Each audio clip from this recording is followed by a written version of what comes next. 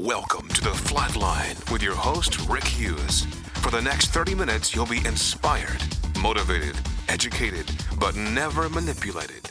Now, your host, Rick Hughes. Morning, and welcome to The Flatline. I'm your host, Rick Hughes, and for the next few moments, please stay with me. It's going to be a time of motivation, inspiration, education, and it will be done with no manipulation. And that simply means we don't try to con people. We don't have any gimmicks, no games. We're not here to raise money. We're not here to sell you anything. We're not here to promise you anything.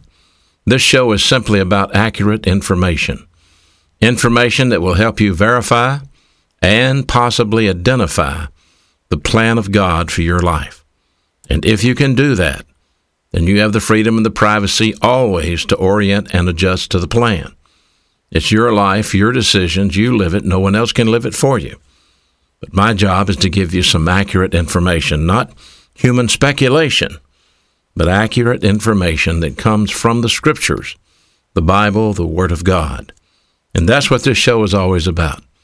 The Flatline is a show that deals with a military analogy, taking a term called the forward line of troops, FLOT, FLOT, and using that as an analogy for the Christian life.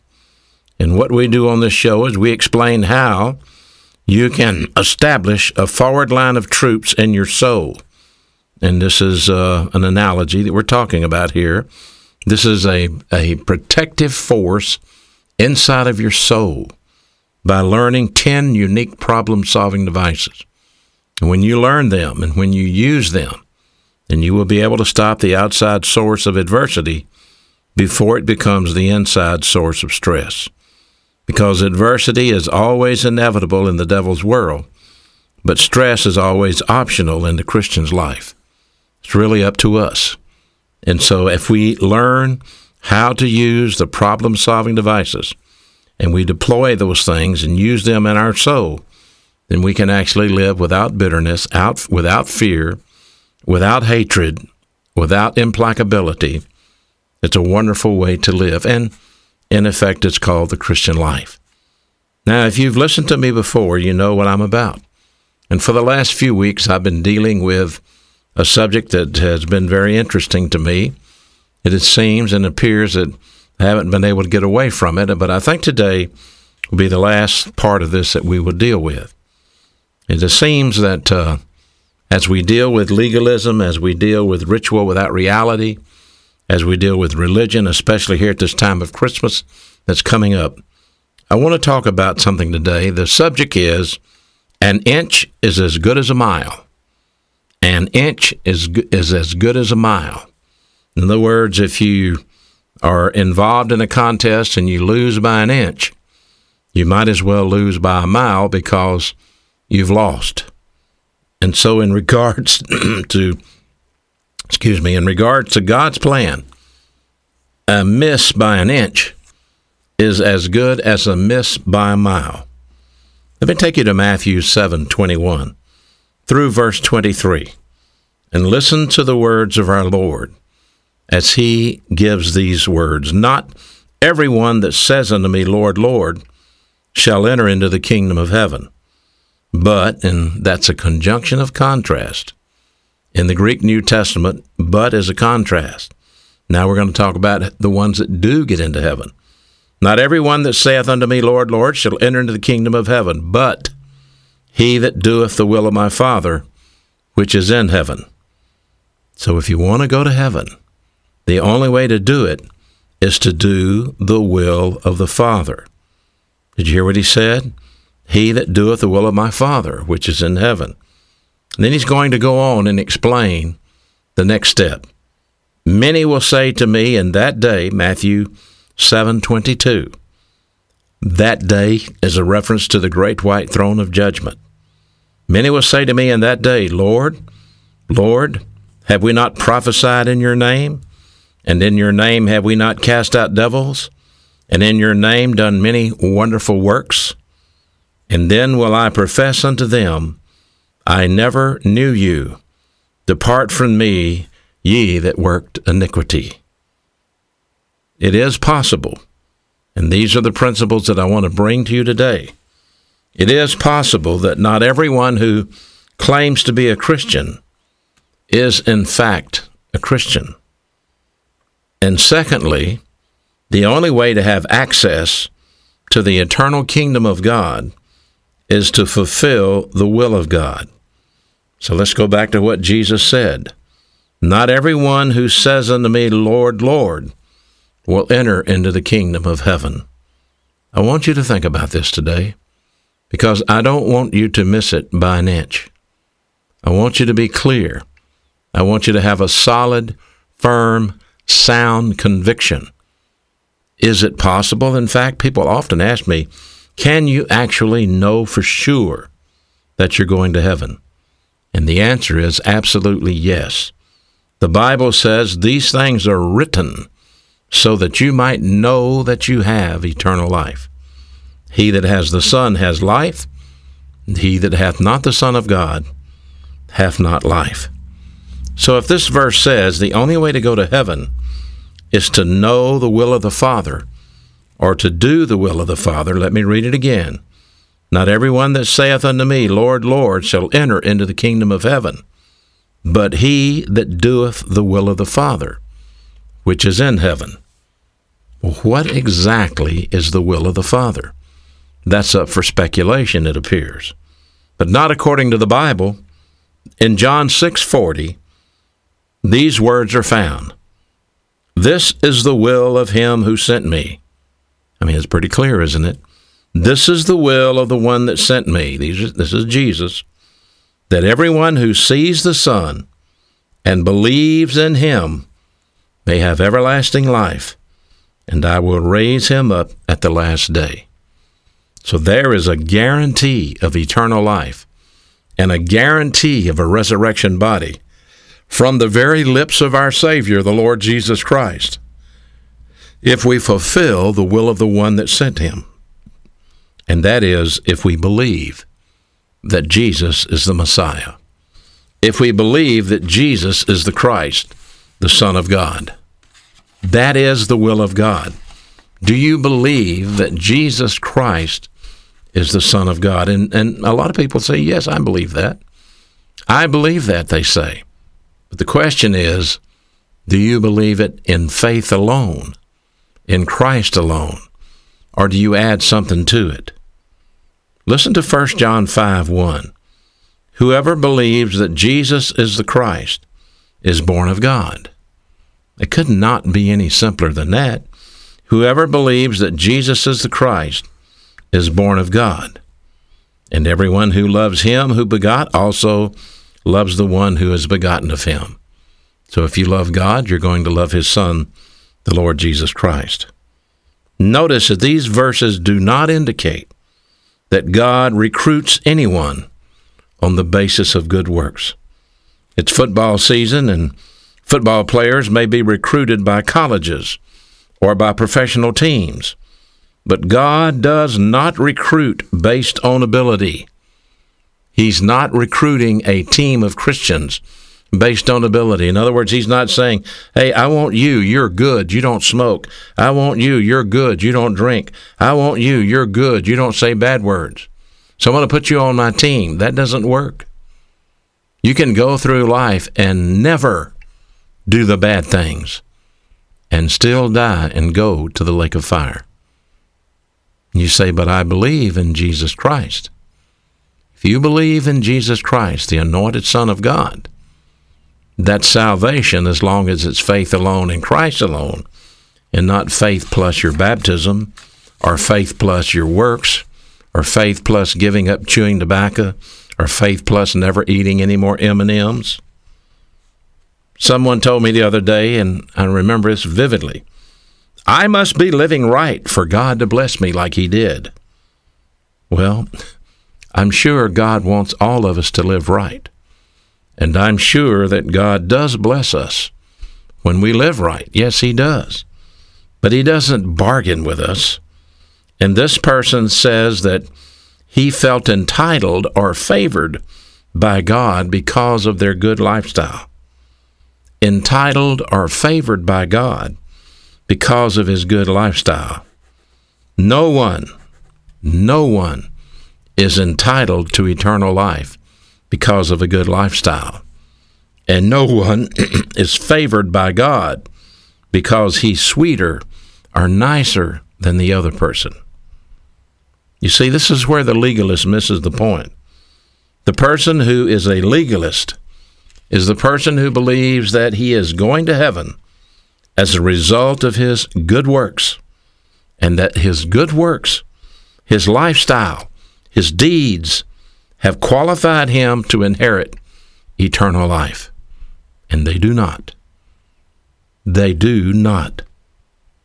In Romans 3:23, the Bible clearly says, all have sinned, and all fall short of the glory of God, being justified freely by his grace through the redemption that is in Jesus Christ. So where is my redemption? It's in Jesus Christ. It's not in myself. I can't justify myself and get to heaven. I can't justify myself and say, well, I'm redeemed now since I don't do bad things. Listen to Romans 5:1. Therefore, having been justified by faith, we have peace with God through our Lord Jesus Christ. 2 Corinthians 5:21.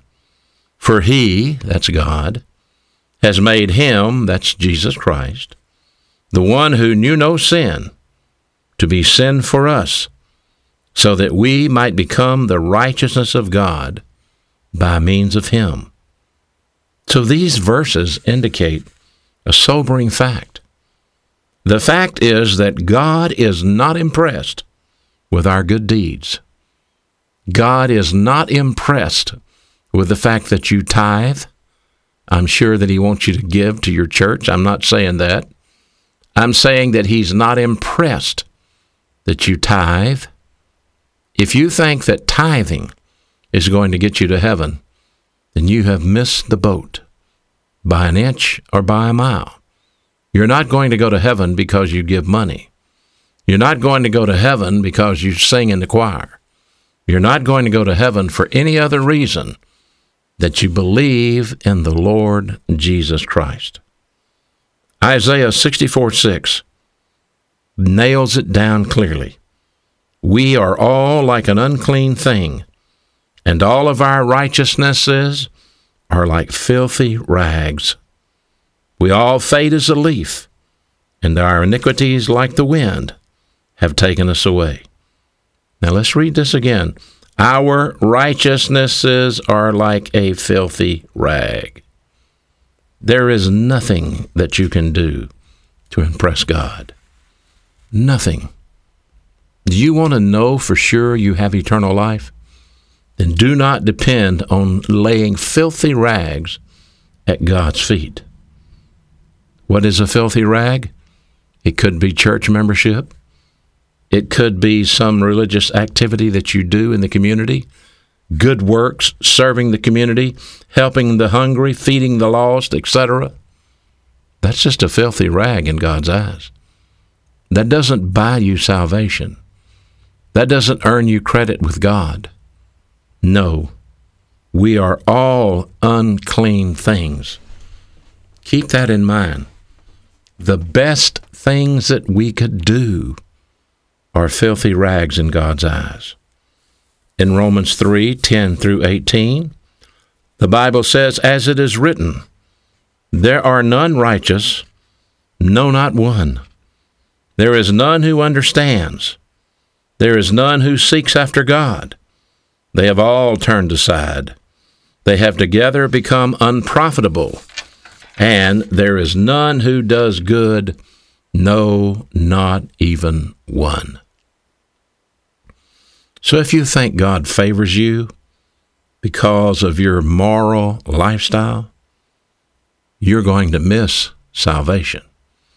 If you think you're going to go to heaven because you don't commit adultery, if you think you're going to go to heaven because you don't steal, if you think you're going to go to heaven because you don't curse or drink or smoke, if that's what you're depending on, you're going to miss it by a mile.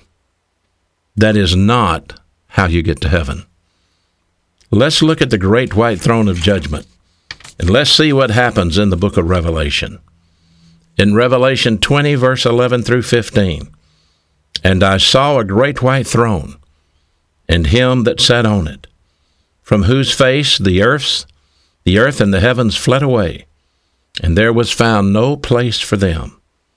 And I saw the dead, small and great, stand before God. And the books," now notice that's plural, "the books were opened. And then another book," now notice that's singular, "was opened. That one is the book of life. And the dead were judged out of those things that were written in the books," plural, "according to their works. The sea gave up the dead which were in it. Death and hell delivered up the dead which were in them. And they were judged every man according to their works. And death and hell were cast into the lake of fire. This is the second death. And whoever was not found written in the book of life was cast into the lake of fire." Let me explain what's taking place here. If this were you, if you had not accepted Christ as your Savior by means of faith alone in Christ alone, if you have said, "I believe in Christ and am baptized. I believe in Christ and I don't curse. I believe in Christ and I don't do the. I believe in Christ and I tithe." If you add any of your works, any of your good deeds to your faith, then your good deeds are going to cancel out your faith. You are depending on your good deeds to save you. You're not depending on the faith alone in Christ alone. You're depending on your works. You're saying, if I did fornicate, if I did steal, if I did get drunk, I wouldn't be saved. And so now you're getting saved by what you don't do, not by faith alone, in Christ alone. And so here we have at the great white throne of judgment, people that we earlier read. Many will say to me in that day, "Lord, Lord," here they are. They are now giving testimony about why they should be allowed to come to heaven. See, here's the way it's going to go down. The first thing that is open when an unbeliever stands before the Lord is his name in the book of life. Your name is put in the book of life when you're born. And if you die without having accepted Christ as your Savior, you've died the first death. The second death is you being thrown into the lake of fire. I read it to you. This is the second death. So the plain truth is you're either going to be born twice or you're going to die twice. Born the first time, physical birth. Born the second time, spiritual birth. Have you had a spiritual birth? Have you put your faith alone in Christ alone? And so here you are at the great white throne of judgment, and no, you didn't do that. You depended on your faith and your good deeds. And so your name is not in the Lamb's Book of Life. You have died the first death. Whose name is in the Lamb's Book of Life? Those who believed in Christ through faith alone. Remember, the Bible says, "For by grace are you saved through faith." It's a gift from God, not of works, lest anyone would brag about it. You're not saved because you did anything. You're saved because of what Christ did. And I'll show you that here in just 1 minute. And so now you stand there and you say, "But what about this? And what about that? And what about this?" And he will say, "I never knew you." First of all, the book is opened, and your name is not in it. And then the books, all your production, all your works, all your good deeds, every dime you gave, every dollar you gave, every time you taught Sunday school, every time you did this, that, or the other, no good, no good, no good. Filthy rags, filthy rags, filthy rags. And then you have nothing left. You have tried to vindicate yourself. You tried to justify yourself by means of your good works. And you convinced yourself that faith alone in Christ alone was not enough. And so you had faith plus your baptism, faith plus your good works. And it didn't work. and you missed it by an inch, or you missed it by a mile. You see, if it's not faith alone in Christ alone, then it's always associated with your ability to produce pleasing works for God. And you just can't do that.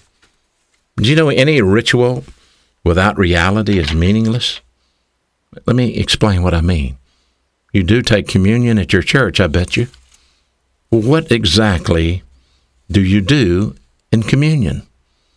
The Bible says in Luke 22:19, he took bread, he gave thanks, and he broke it, and he gave it to them, saying, "This is my body, which was given for you. Do it in remembrance of me. Do it in remembrance of me." You're supposed to remember something when you take communion. You cannot remember someone you don't know. So when you eat that bread, when you drink that cup, what do you think? What do you remember? Or are you wondering when this is going to be over? Do you know that he was truly unique? He was undiminished deity, true humanity in one body forever. He was sinless. He was impeccable. He was virgin born. As the Bible says in Revelation 19:16, he is the King of kings and the Lord of lords. There's so many things you can concentrate on when you put that small piece of bread into your mouth and remember who he is. Remember what he did. When you drink the cup, you remember how he justified us before God. You remember how his blood was shed for us. You remember how we were redeemed out of the slave market of sin. You remember how all of our sins were imputed to him on the cross. And without that, there is no salvation. Taking communion is not salvation. Baptism is not salvation. Avoiding certain sins is not salvation. No, salvation is faith alone, in Christ alone. You know, Paul cautions us, and you must remember this. He cautions us in 1 Corinthians 11:23 through verses 32. You should read that. 1 Corinthians 11:23 through 32. He cautions us about taking communion out of fellowship. And this is not necessarily an unbeliever. This is a believer, a Christian, who takes communion while he has known sin in his life. And Paul talks about how that leads to discipline. You know what that is? That's ritual without reality. And so we have Deacon Smith and Deacon Jones, and they both hate each other. One of them stole money from the other one in a business deal, or shafted him, or used his advantage at the bank to get more than the other guy. They hate each other. And there they are serving communion. There they are taking communion. There they are singing in the choir. And yet the hatred and the bitterness and the animosity is horrible. They are kidding themselves. They may in fact be Christians, and they may in fact have eternal life, but they are going through ritual without reality. Here's the bottom line. The Bible says, "He that knew no sin was made sin for us, so that we may be made the righteousness of God through him." Remember, the Bible says God is looking for those who know him and understand him in Jeremiah. Maybe you don't understand God. God is perfect justice, and God is perfect righteousness. And what the righteousness of God rejects, the justice of God judges. And so if you come to God in your good works, and you try to identify yourself as a redeemable object based on what you have done, the justice of God will judge you, because the righteousness of God will reject you. Remember the verse, "There are none that are righteous, no, not even one." Remember that? How can you be as righteous as God? The Bible says, "He that knew no sin was made sin for us, so that we might be made the righteousness of God through him." The only way you can have eternal life, the only way you can go to heaven and avoid the lake of fire, is to have the same righteousness that God has. And the only way you can get it is through the substitutionary death of Jesus Christ on the cross. When he paid for your sin, he offered you his righteousness.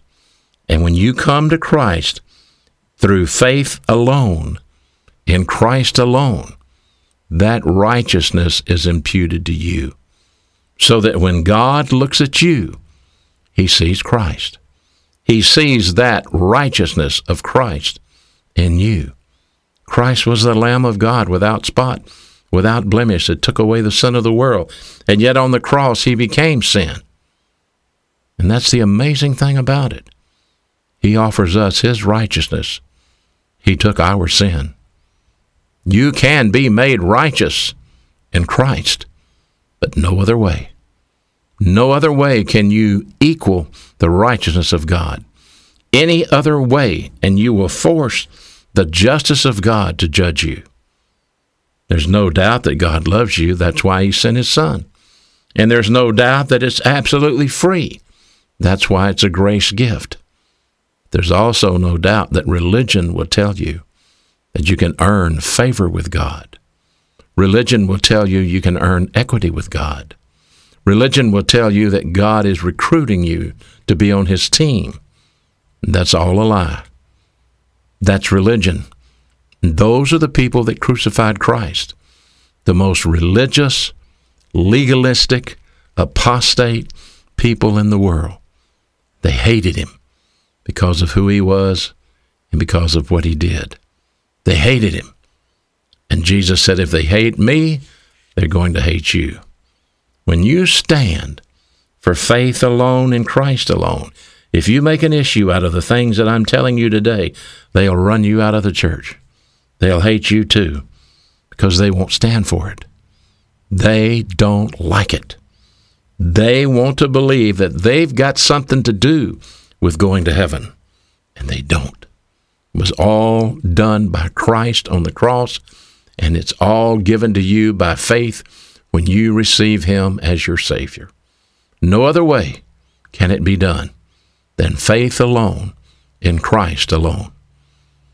Until next week, this is your host, Rick Hughes, saying thank you for listening to The Flatline. Thank you for listening to The Flatline with your host, Rick Hughes. If you'd like to contact Rick, please write to him at P.O. Box 100, Cropwell, Alabama 35054, or online at www.rickhughesministries.org.